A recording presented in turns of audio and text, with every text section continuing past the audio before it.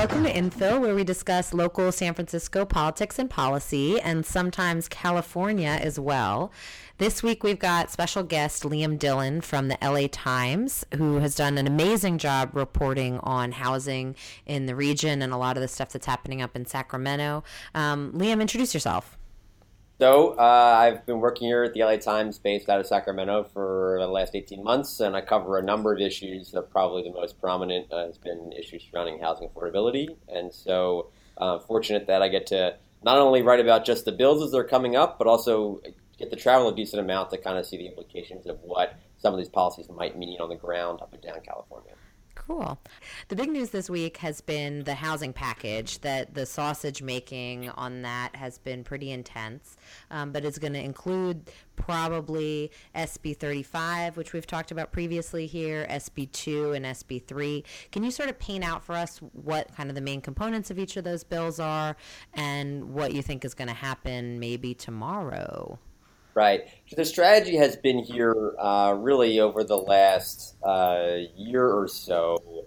It's been a combination of things to try to deal with the housing problem on the one hand, and it aligns in a broad sense with what sort of most experts believe you need to do, which is you're not going to solve the problem without spending more money to subsidize low income housing across the state, because the market's not going to take care of everybody and not going to be able to do that. And at the same time, you need to make it easier to build in general because you can't throw enough money to fix the problem, right? And so these sort of three key pieces of the housing package address both of those concerns. You have Senate Bill 2, which is a $75 fee on most real estate transactions. And what that would do is then funnel that money roughly somewhere between $200 million and $250 million a year to help build and finance low-income developments primarily.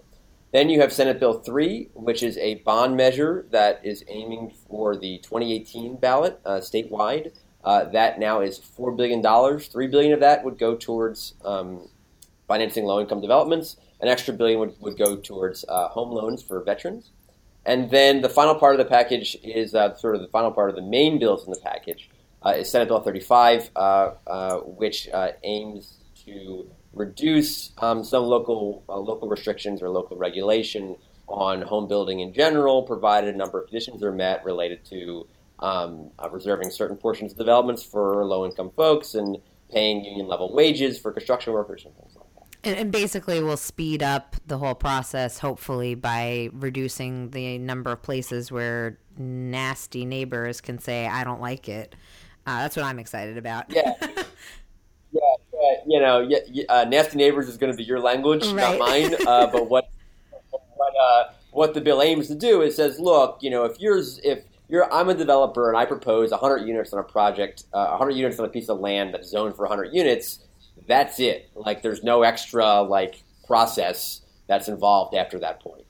Again, provided that certain wage standards are met, provided that certain affordability standards are met for part of that project, and so that's the role of that, or the goal of that bill. And what's really interesting, I spent a lot of time working on a project earlier this year that published about the state's home building goals that are laid out every 8 years, and it's sort of a kind of a mess in terms of the lack of accountability that local governments have for meeting those numbers, right? Those home building goals. And what this would do, Senate Bill 35 would, for the first time, tie a sort of incentive structure to that process, whereby if enough homes were being built at a certain affordability level in a particular city or county, then this sped up process wouldn't take effect, because they'd sort of be deemed to have deemed to have been doing their fair share on housing.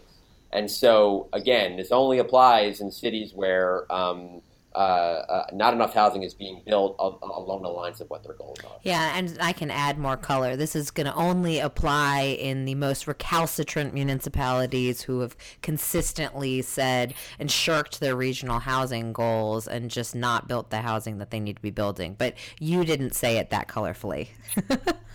I did not. I won't. No. So can you talk also, like, the politics around this have been really fascinating to watch, sort of this in San Francisco, we don't have Republicans, so I'm always intrigued about like the role that the Republicans play in the Sacramento and how this coalition. I mean, it seems to be really broad support at this point. So, are you talking about SB 35 in particular, or the whole package in general? I mean, the whole package has been. I mean, SB 35 has broader support than I would have thought previously, and then the whole package. I know they needed to get a lot. I mean, $4 billion in a bond took a lot of arm wrestling. Right. So, as I've reported on this, there are kind of two major interest groups that are kind of setting the guardrails for what can get done here. And so on the money side, you have the California Realtors Association, which is an extremely powerful interest group. And what they've done, I mentioned Senate Bill 2 with this real estate transaction fee.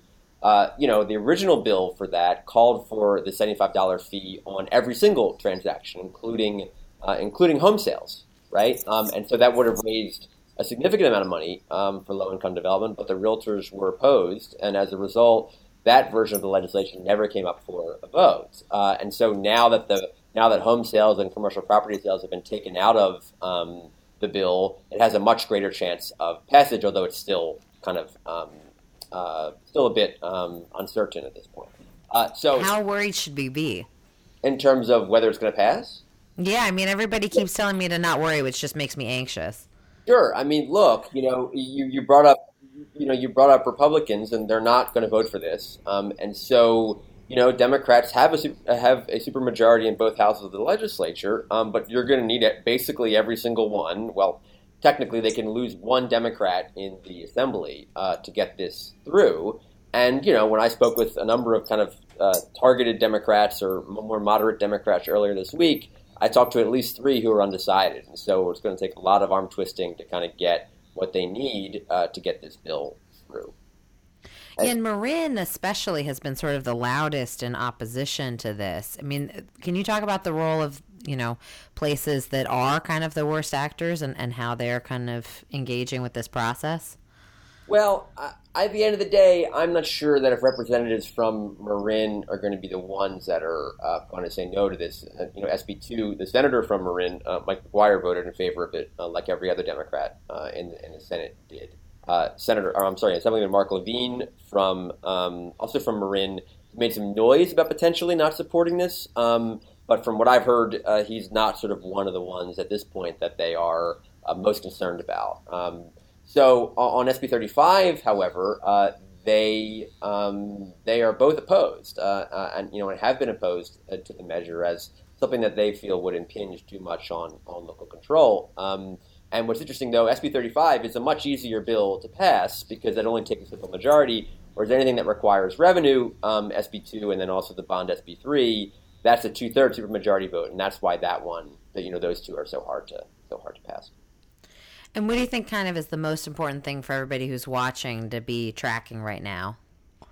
I think the votes on SB 2, I think the bond is there. That got some Republican support in the Senate. I think SB 35 is also there. The key question in my mind is whether they're gonna have enough votes to get SB 2 across the finish line as well. And then also, I've made this point, and really anyone who will listen. But, this was a lot of effort and a lot of work and all these sorts of things and lots of press conferences and lots of negotiations and all of these sorts of things. But, by my understanding of what the need is and what the state itself has demonstrated and has said what the need is in terms of not only the number of units that you need to build to just keep pace with population growth, but also the amount of money it would take just to help finance new homes for the poorest residents, or the most needy residents, those who are paying more than half their income on rent. This is really a very small drop in the bucket to deal with both of those problems. And so, I think advocates can point to some momentum on both of those issues when there hasn't been any in the past. But the reality on the ground is if people expect this package of legislation to reduce the rent or even keep it stable, they're going to be disappointed. Yeah, I think you've been too harsh. I read your article about that because we have to, have some wins, and well, that's I did. Your job. I mean, your job is to talk about what's a win or a loss. I mean, my job is trying to sort of keep expectations in line for what the public can see as a result of this. And again, like I said, before, I don't think that if this actually does happen, it did take a lot of work on behalf of advocates to sort of get there, and people have said that this is a first step in the process. But I've seen here in Sacramento, and this is a common thing, where you have this sort of big celebration over a package of legislation to deal with an issue, and then people come back the next year and we need to do more, and the response is, well, we did that already, right? And I think for the members of the public who hear that big housing legislation is passed at the state level, they're going to expect that to have some appreciable difference in their life. And except for folks who kind of win the lottery and get in one of these affordable homes, right, which is great for them, obviously, and is wonderful for their life, and potentially helps deal with some real problematic cases of locals potentially blocking needed housing, then that you're not going to see much of that difference. And so, yeah, but it's so much worse if we can't even do this. I mean, that's the other thing, right? So I spent the morning on the radio with Tim Redmond from 48 Hills and an opponent of the bill, as well as Fernando Marti of Choo Choo on KQED this morning.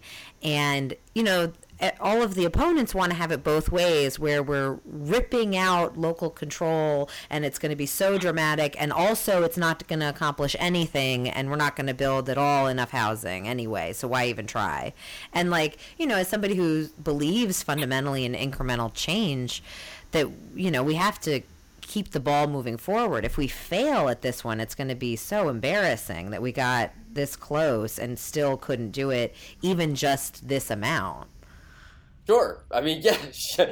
I mean, look. I mean, if we can't do this, I mean, then it's really pathetic. I mean, again, to sort of the master point that I brought up at the beginning, which was, everyone agrees. Everyone who's intellectually honest agrees that you need more home building in general to help deal with supply and demand issues that exist in the state, which are really out of whack, and you need more money to help finance developments for people who the market will never take care of. Anyone who's intellectually honest believes in those two things, and so because that's all intellectually honest is different than political legitimacy. Oh, sure, but again, like politics and advocacy, that's your stuff. I analyze it and try to view as close to the sort of the facts and the research as I possibly can in evaluating this stuff, right? So again, to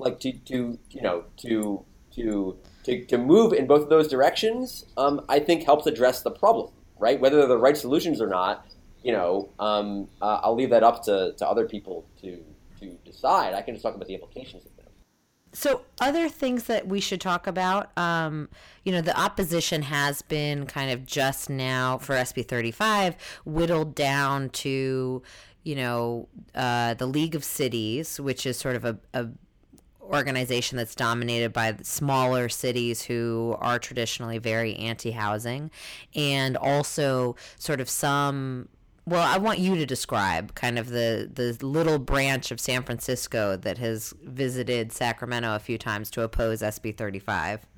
Yeah, I mean, there are some tenant advocates and some low-income housing advocates who don't like this bill, who are concerned about that it may have some impacts or effects on gentrification and displacement issues, and that's, as you said, one group that has come up to Sacramento to lobby against it. And the other one is local governments, and you understand that opposition is, you are taking power away from them, and so you can understand why they would also be opposed.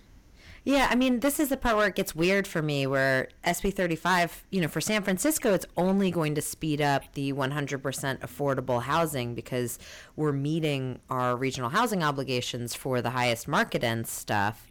And so this is only going to improve the amount of affordable housing we build.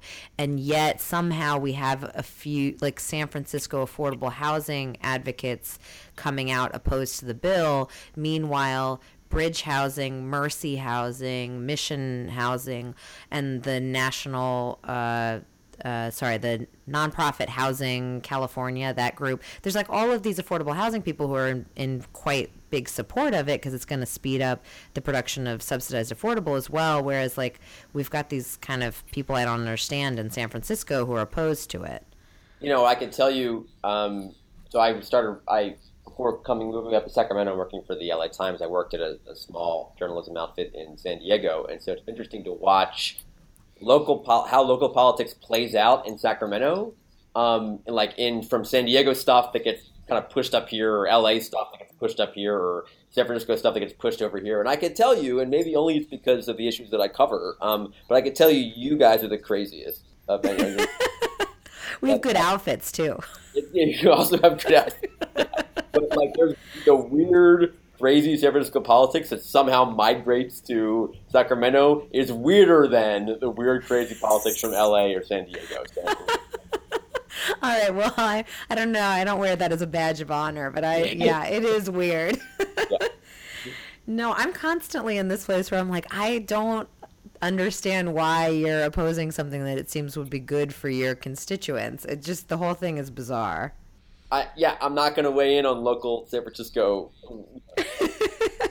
It's not. Yeah. All right. Well, then let's pull to an even bigger topic, which is the recent Supreme Court ruling that maybe is going to make it easier to pass tax measures, but maybe is going to be a little bit more confusing than we first thought. So, can you explain that Supreme Court ruling and what we think it means? Okay. So, I think it probably makes sense to kind of start at the beginning, which is 1978, so 40 years ago. So 40 years ago, we passed Prop 13, which I'm sure if you're listening to this podcast, then your listeners are familiar with that. Everybody go boo, hiss. Boo, hiss, right? Prop 13, right? common reaction among your listeners. So what Prop 13 did, among many things, is set a rule that said any tax increase targeting a special thing. So not just we're going to raise your sales tax, but we're going to raise your sales tax to pay for transit improvements or more police or affordable housing or whatever, right? And so what Prop 13 did is it said, any tax increase on a local level that you want to do takes a 2/3 vote to pass, right? So you need not only convince more than half the voters, but 66% of them, right? 67% of them to say yes. Yeah. And so 20 years later, Prop 218 passed, which expanded those restrictions even further to all different types of things, various assessments and fees, also now how to meet this 2/3 threshold at the local level. So there was an interesting case, and this is what the Supreme Court decided this week, coming out of Upland, where the sort of main argument was, is there a difference between a special tax proposed by a local government, so through the political process that's put on the ballot as a proposition, or a special tax that's proposed by, say, an outside interest group who collects signatures to put such a measure on the ballot. And just to give people examples, like SB3, that bond would be a 2/3. It would take a higher threshold, right? No. So this only applies to local measures. The way that state measures work. Oh, okay. State measures are not affected by this at all. So SB3 takes a 2/3 vote of the legislature to put that on the statewide ballot, but only a majority vote in the state, like on the ballot among state voters, for that actually to pass.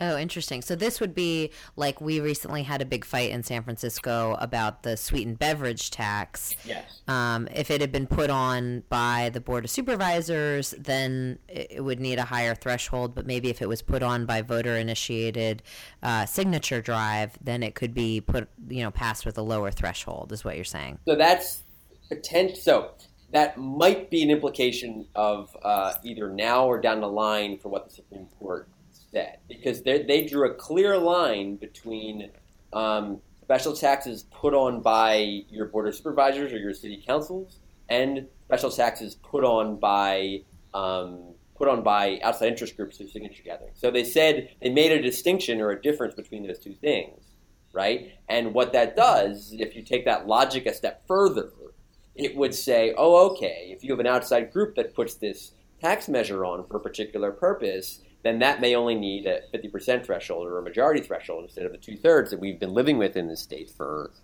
close to 40 years. And so you could see the implications of that being really broad. Potentially, you could have, a labor group putting a measure on to increase sales taxes to pay for, higher pay for their workers, and that's the measure that could be put on. You could see a business group saying, higher taxes or a hotel industry pitching higher taxes to expand the city's convention center, right?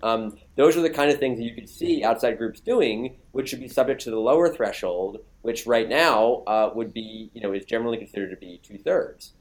At the same time, in terms of things that people may see as less nefarious, you could see, or less sort of riddled with sort of interest group conflict, right? You could see, if you want to expand BART or whatever, right?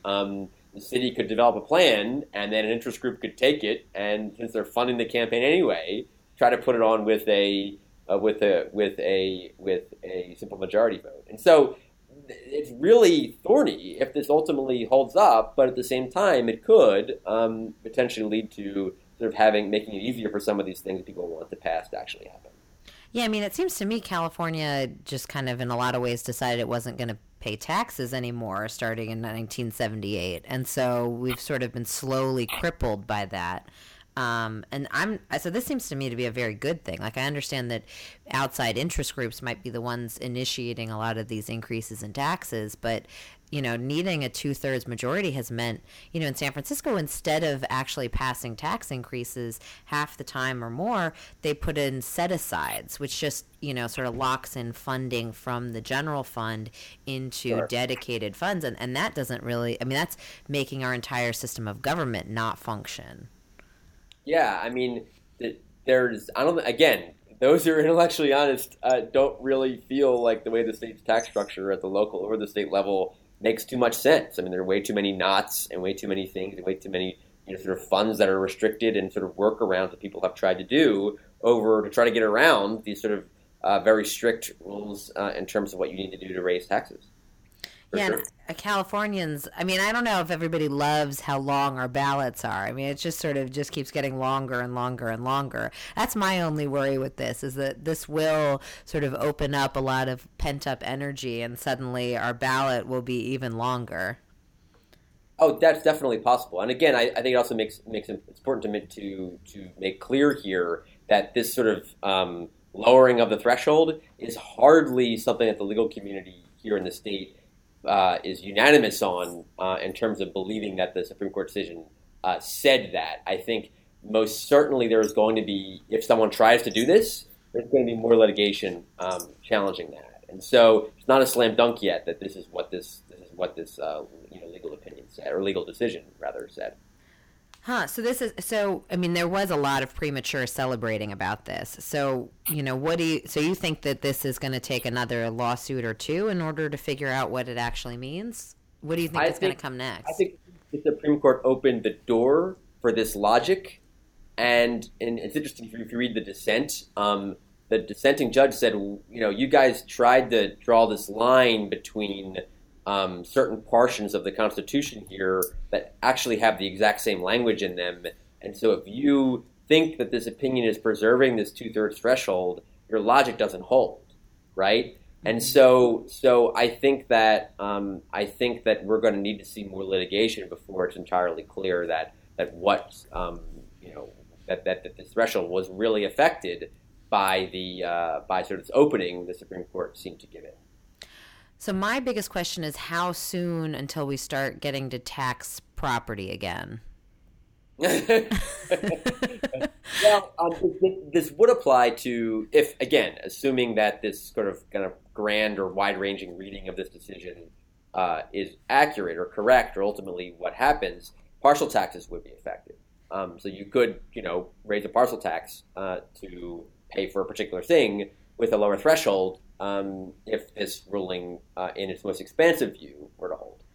Huh. Yeah, because I don't love parcel taxes because, they're not differentiated by how large a parcel you have, So, I mean, it Yeah. really is not, it is fair to call them, they're not truly regressive because the lowest income people are renting and in subsidized housing, but they are Sure. a little bit more regressive than just a traditional property tax. Yeah, and again, don't think that you're not going to see any political, backlash or fight to this too. I mean, we've already seen. Oh, the Howard Jarvis Society came out strong. Well, yeah, but remember, I mean, and again, I'm not sure how many members of the Howard Jarvis Society listen to your podcast. I'm sure they're all hate listening. Yeah. Right. No, but they're a very prominent force in California. Still in terms of the mantle of the actually kind of anti-tax movement, they're one of the most prominent folks there, and they have the ear of many lawmakers. In fact, you've already have Assembly GOP members here announcing this week that they're going to introduce a constitutional amendment that would for sure close this loophole or close this door that the court might have opened. And so, and I wouldn't necessarily think that that's a purely partisan issue. You have a lot of Democrats who are very, very supportive of the ideas of Proposition 13 and the protections that they say it affords to homeowners. And so this is not just Republicans like Prop 13. There are a lot of folks here in the legislature, and I would venture to say a goodly number of Democrats in the state who are very, very, very supportive of what that offers as well.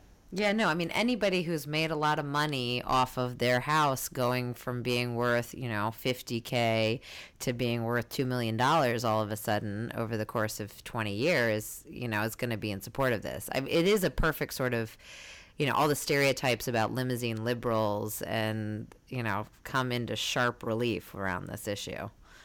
I mean, there's a lot of self-interest involved in self-interest incentives involved in folks, no matter their political persuasion, having the ability to maintain this system. Absolutely.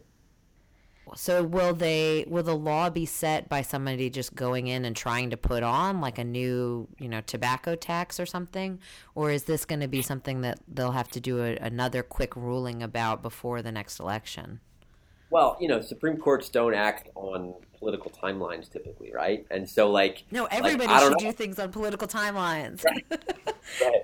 I don't know. I mean, we'll see. I think you're going to need to see another challenge. I wouldn't be shocked to see a challenge. But another challenge, and maybe that would be, well, I don't know. I mean, I don't know when the next election would be, where you could be sure that you're on firm footing here with this. I mean, I would anyone who tries to run this in 2018 at a local level for a particular issue is really taking all the money they're going to throw into that campaign up in the air. They're really putting it up in the air because you don't know for sure that this is actually going to hold. And so, yeah, if you've got a lot of money you want to burn potentially and really believe in this policy, then and then you have to hope that you don't get 2/3, right? Because if you get 2/3, the issue is moot. And so you have to be willing to throw a ton of money in a campaign, win or get more than 50%, but less than 2/3, then sue over it, and then wait a year or two to see if you get, to see if you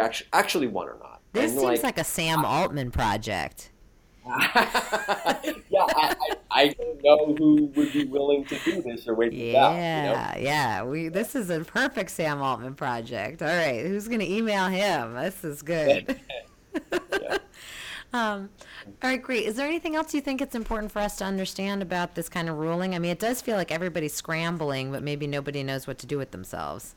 Yeah, I think people are scrambling. And they're scrambling because they don't know what to do with it. Right, exactly your point, right? And so no, I mean, I think basically, for people who think the world has changed, it hasn't yet. It's sort of, maybe this is a good way to put it. Like they've opened the door to the world changing, and you can look through it, but no one's walked through that door yet. That's my metaphor of the day for explaining it. No, that's a good one. I like it. All right, great. So now let's pull out to sort of like housing in Sacramento. Assuming SB 35 doesn't solve all our problems, which I think we're pretty well aware of, but it's a good step in the right direction. What do you think sort of the next thing? I mean, we're not going to let anybody celebrate too much. And I think the cost of living will mean that any legislator that does, too much spiking of the football will be quickly reined in. What do you think the next thing that legislators should be taking on at the state level to tackle the cost of living should be? Rather than like setting priorities, I think it's better for me to talk about some of the issues that when I've talked to lawmakers and experts in this issue that present sort of the real deeper fundamental problems. And so we can go back to kind of Prop 13 in many ways about this. But one sort of key thing, I spent some time in Brisbane to write a story about what was going on there. So I imagine you guys have talked about the Brisbane situation in your podcast previously? Yeah. So is it worth me summarizing? I'm sure, yeah, because, not everybody listens to every episode. Right. So Brisbane, small city, literally right on the border with San Francisco. There's a developer who wants to build about 4,400 units on a former landfill and rail yard property that, again, literally abuts the city of San Francisco, right on a Caltrain line. And so it's, in a lot of ways, the kind of project that planners kind of dream for in terms of dealing with climate change issues and housing issues and those sorts of things. But Brisbane is so small that this project would triple its size, and so you run into a lot of concerns among that community about the project and the size of it and all those sorts of things. So that's sort of one concern. But another key concern is about the money that the city would make off of this project versus potentially other alternatives. And so the city hired a consultant that said, what happens if we approve 4,400 housing units like the developer wants with some associated commercial and hotel development versus a project that would have zero amount of housing while also having more hotel and commercial development than has been initially proposed.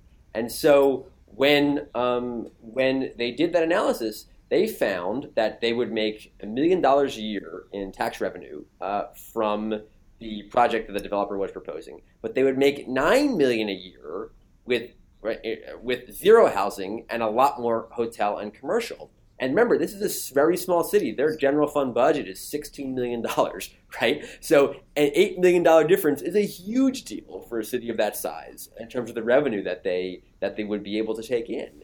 And so that's a problem for anyone who wants more housing in the state.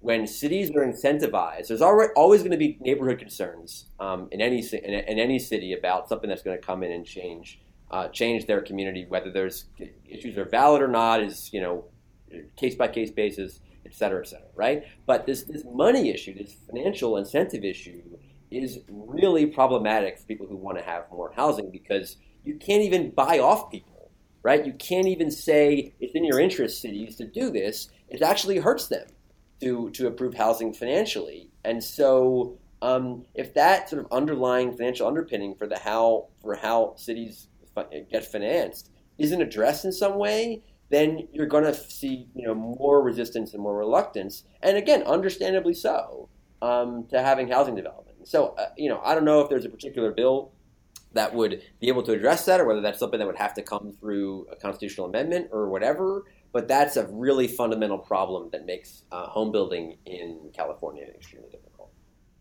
Yeah, I mean, we see that all over. I mean, Cupertino is debating. I mean, the Brisbane project is a good example of really making it very stark. Exactly. But that same incentive structure is happening over and over and over again, especially in the South Bay. Yeah. And one of the solutions we've sort of been banding about is some kind of revenue sharing that basically removes all of the incentive because, the entire Bay Area, it would go into like a Bay Area fund if you built hotel, commercial, rather than it being, collected and spent locally. But of course, nobody wants to give up their golden goose. So, you have to get a lot of people agreeing that we're sort of mutually all going to do things differently. I don't know. It's my job to say, okay, I don't care whether people have an appetite for it. We're going to create an appetite for it. We're going to do big changes, but that would be a big nut to crack.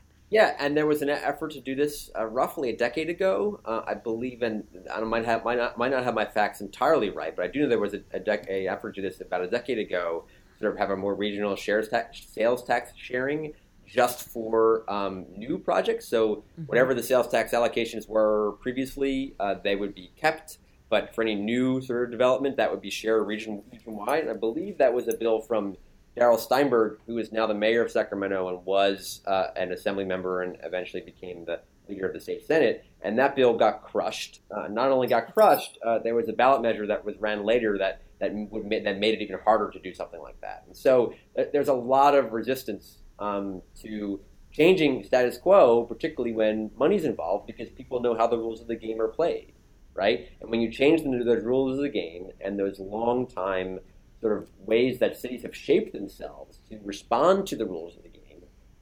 there's a really hard changes to make. Yeah, I mean, I'm just wondering if there is a growing appetite. I mean, something that I see everywhere is this rebellion of, new people and all of these things against entrenched interests. And this is something that I'm hoping is like a coming wave in California and, maybe even across the country as people sort of see how bad can it get when you have government that is, oligopoly basically, and where you have a few people getting all the benefits. Can we have this sort of wave of anti-entrenched interests that can kind of, repeal Prop 13, that can get all the housing we need built, and that can push back against all of these extractive ways of doing taxes that, only have the benefits in already wealthy places? I'm just gonna knock on wood. Right.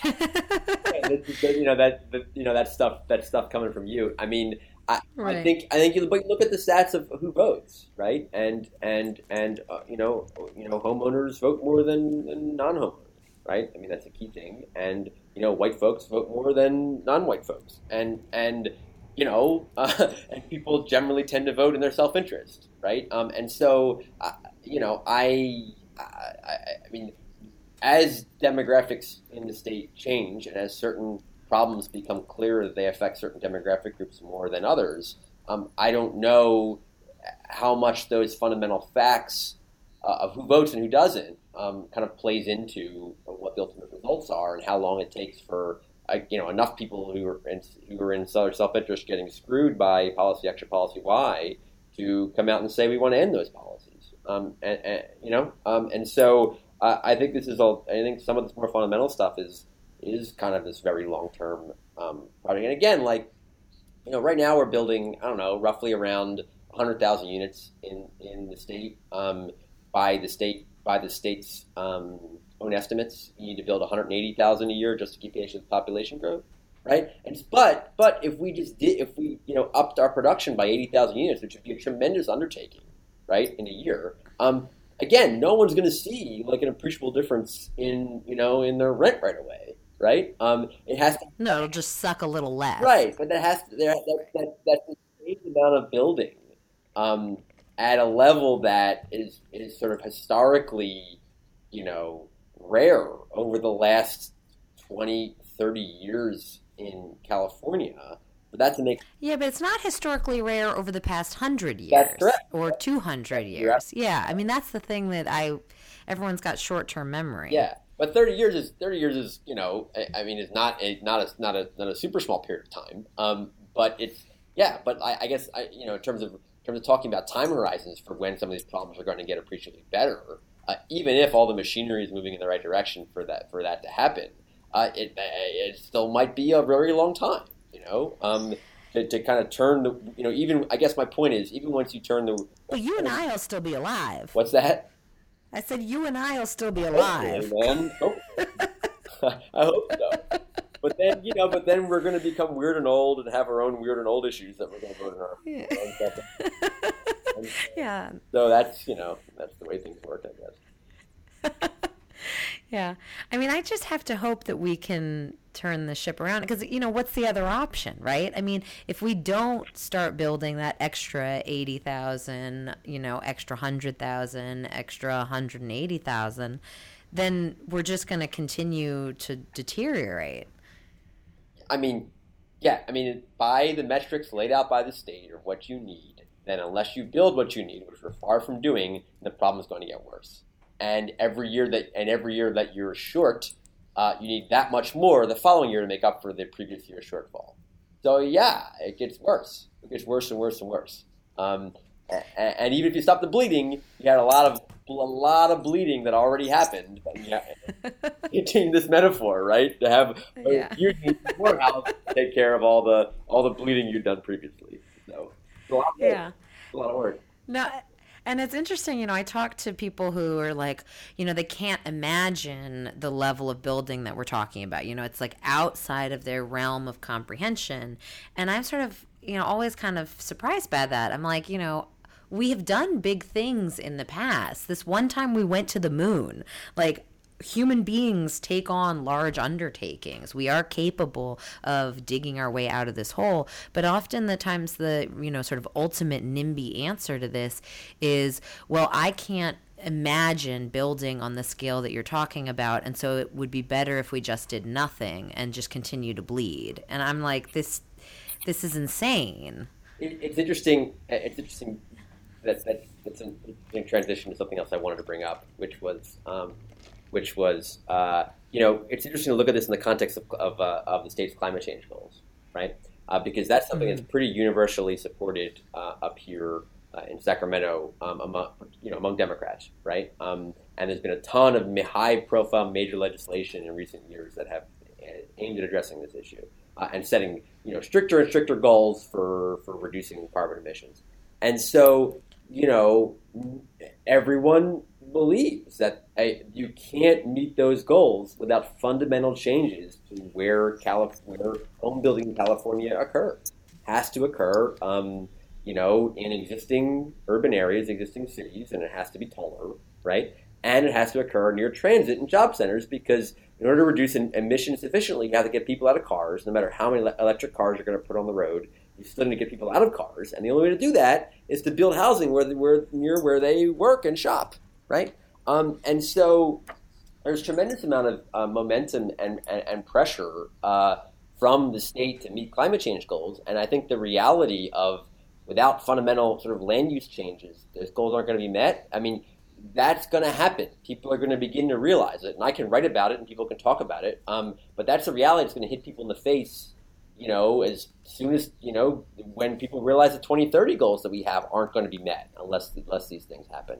And when that happens, I think we'll really see sort of what kind of takes precedence. I mean, this historic kind of push for having, cities in a lot of ways potentially see themselves as islands when it relates to development, and having the sort of state come down and say, well, we can't do this really important thing that we think we need to do.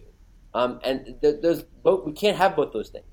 At least the numbers say we can't, right? And so I'm just going to be fascinated to watch and hopefully continue to report about, what happens when those two goals that we have or two policies we have conflict.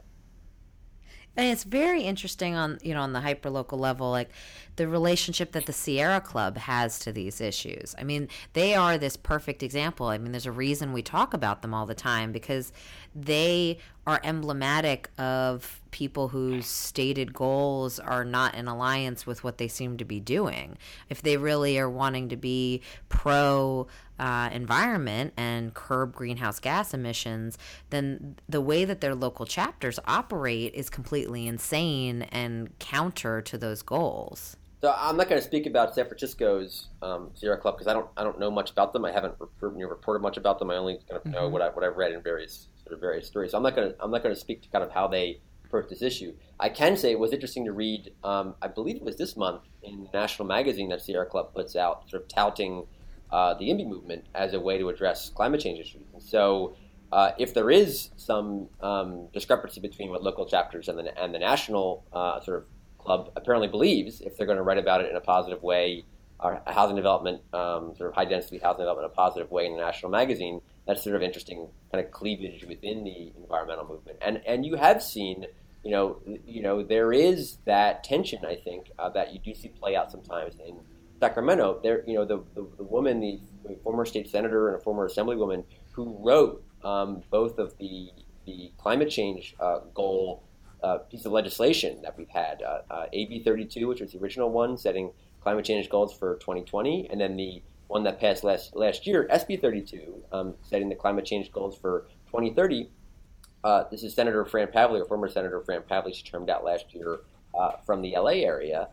She voted against, for instance, last year, bills that would have made it easier to, or that ultimately passed, would have made it easier to build granny flats or accessory dwelling units across the state. And her reasoning for this is that, we should defer to cities to how their communities should look. She's, an environment as the most, one of the most well-known legislative environmentalists in the state in terms of, helping to facilitate extremely consequential legislation in that area.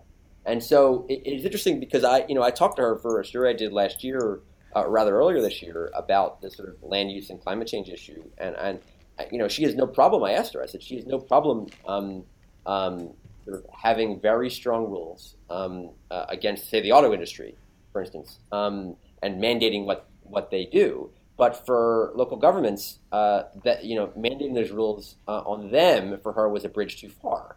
And so with things like parking requirements and things like that, right? And so, she she said to me, she said the hardest part of this, from her perspective, is going to get the land use changes that we need to meet the climate change goals, especially if it's too much for the state to ask those local communities to change how they do business. Yeah, it's interesting. Nobody wants local control of like smog emissions or, any of these other climate related things, but they all want local control of land use. And it's like, well, we need to start thinking about land use as exactly the same kind of category of issues as, what kinds of poisons are we going to be pumping into our air and all the other things that do such damage to our environment. I think that's something that policymakers are going to continue to have to kind of wrestle with, for sure. So is there anything else that you want to make sure is on our agenda and that we're paying attention to in the next few months? Yeah, I think it'll be interesting. There's some sort of minor other things that might be going on. There's, speaking again of climate change, there's cap and trade money, which is the program that we generally finance companies pay to pollute, right? And that program has a decently large set aside for not necessarily for low-income housing. It's for housing that helps with these sort of land use goals, right? And so, but in practice, it's generally speaking, it's dedicated for low-income housing. And so there's going to be another fight over where that money is going to go. And so there could be a decent allocation for housing through that process as well. And that's definitely something to watch as that moves forward. It may move forward by the end of this legislative year in mid-September, or it could get punted to next year. But that is something that will be interesting to watch from a money perspective. I think also how housing gets talked about both next year, assuming they do pass a big package of legislation this year, given that, like I said earlier, once they kind of tend to do something big or something that's perceived as big, a lot of times the wind of the sails get taken out of it. And so interesting to see whether that actually happens with respect to housing next year. And the last thing is the extent to which this is talked about and the ways in which, the narratives of which this is discussed in the governor's race next year. Most definitely people will talk about housing, but for a long time in Sacramento, particularly since redevelopment was eliminated about 6 years ago, the conversation is primarily focused on how do we get more money to build low-income housing development, and not so much on the regulatory side, or at least not in a comprehensive way. And I think the last year or so, we've seen much more discussion of on the regulatory side. And so I'm curious how sort of the main candidates for governor talk about housing, whether they emphasize money for low-income development, whether they emphasize regulatory reform to help kind of have home building happen sort of more broadly in general, and what their plans for that turn out to be. Because, again, as we spent this whole hour talking about this stuff, it's a problem that needs both of those parts, but some folks emphasize one over the other, right? And where each of the candidates kind of land on that, I think will be really interesting to kind of see the kind of narrative and the kind of way that we'll be talking about this issue here in Sacramento at the state level for potentially the next 8 years. Yeah, it's interesting that, the terminology that people use of talking about making housing affordable versus capital A affordable housing, and how people kind of manipulate those terms to make it seem like subsidized affordable housing is somehow in conflict with building a lot more market rate housing, as opposed to them being two totally necessary systems. Yeah, and I think there is some natural tension a little bit. I mean, it is funny because as I've been looking at this, there are a number of interest groups with respect to the housing issue that are often at cross purposes. The labor, realtors, developers, local governments, environmentalists, right? All of those groups actually benefit from having more housing. Because, more homes getting built is good for labor because that means more work for construction workers. Obviously good for developers to get more profits. Good for realtors because they have more houses to sell. Good for affordable housing developers, because there's more, work for them. Good for local government because they get more tax revenue, right? So everyone benefits from more building, but they all fight each other over what sort of, as you were just saying, over like what emphasis to put on different things, right? And there are some conflicts where, you'll have some affordable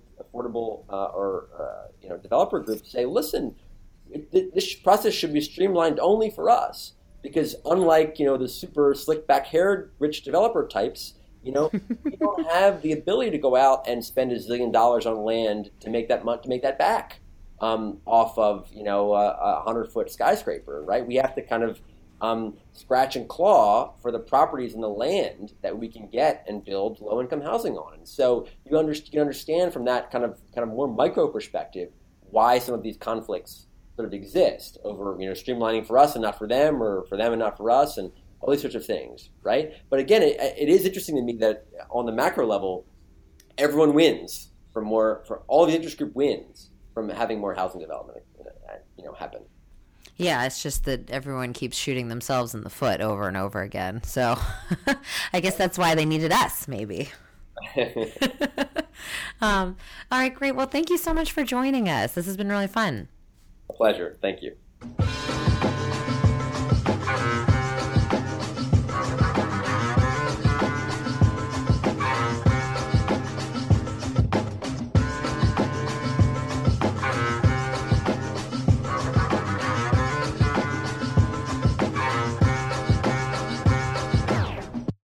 Yeah, I just want you to come to San Francisco and then yell at all the not intellectually honest people. That's all I need you to do, is just be like, you, sir, are not intellectually honest.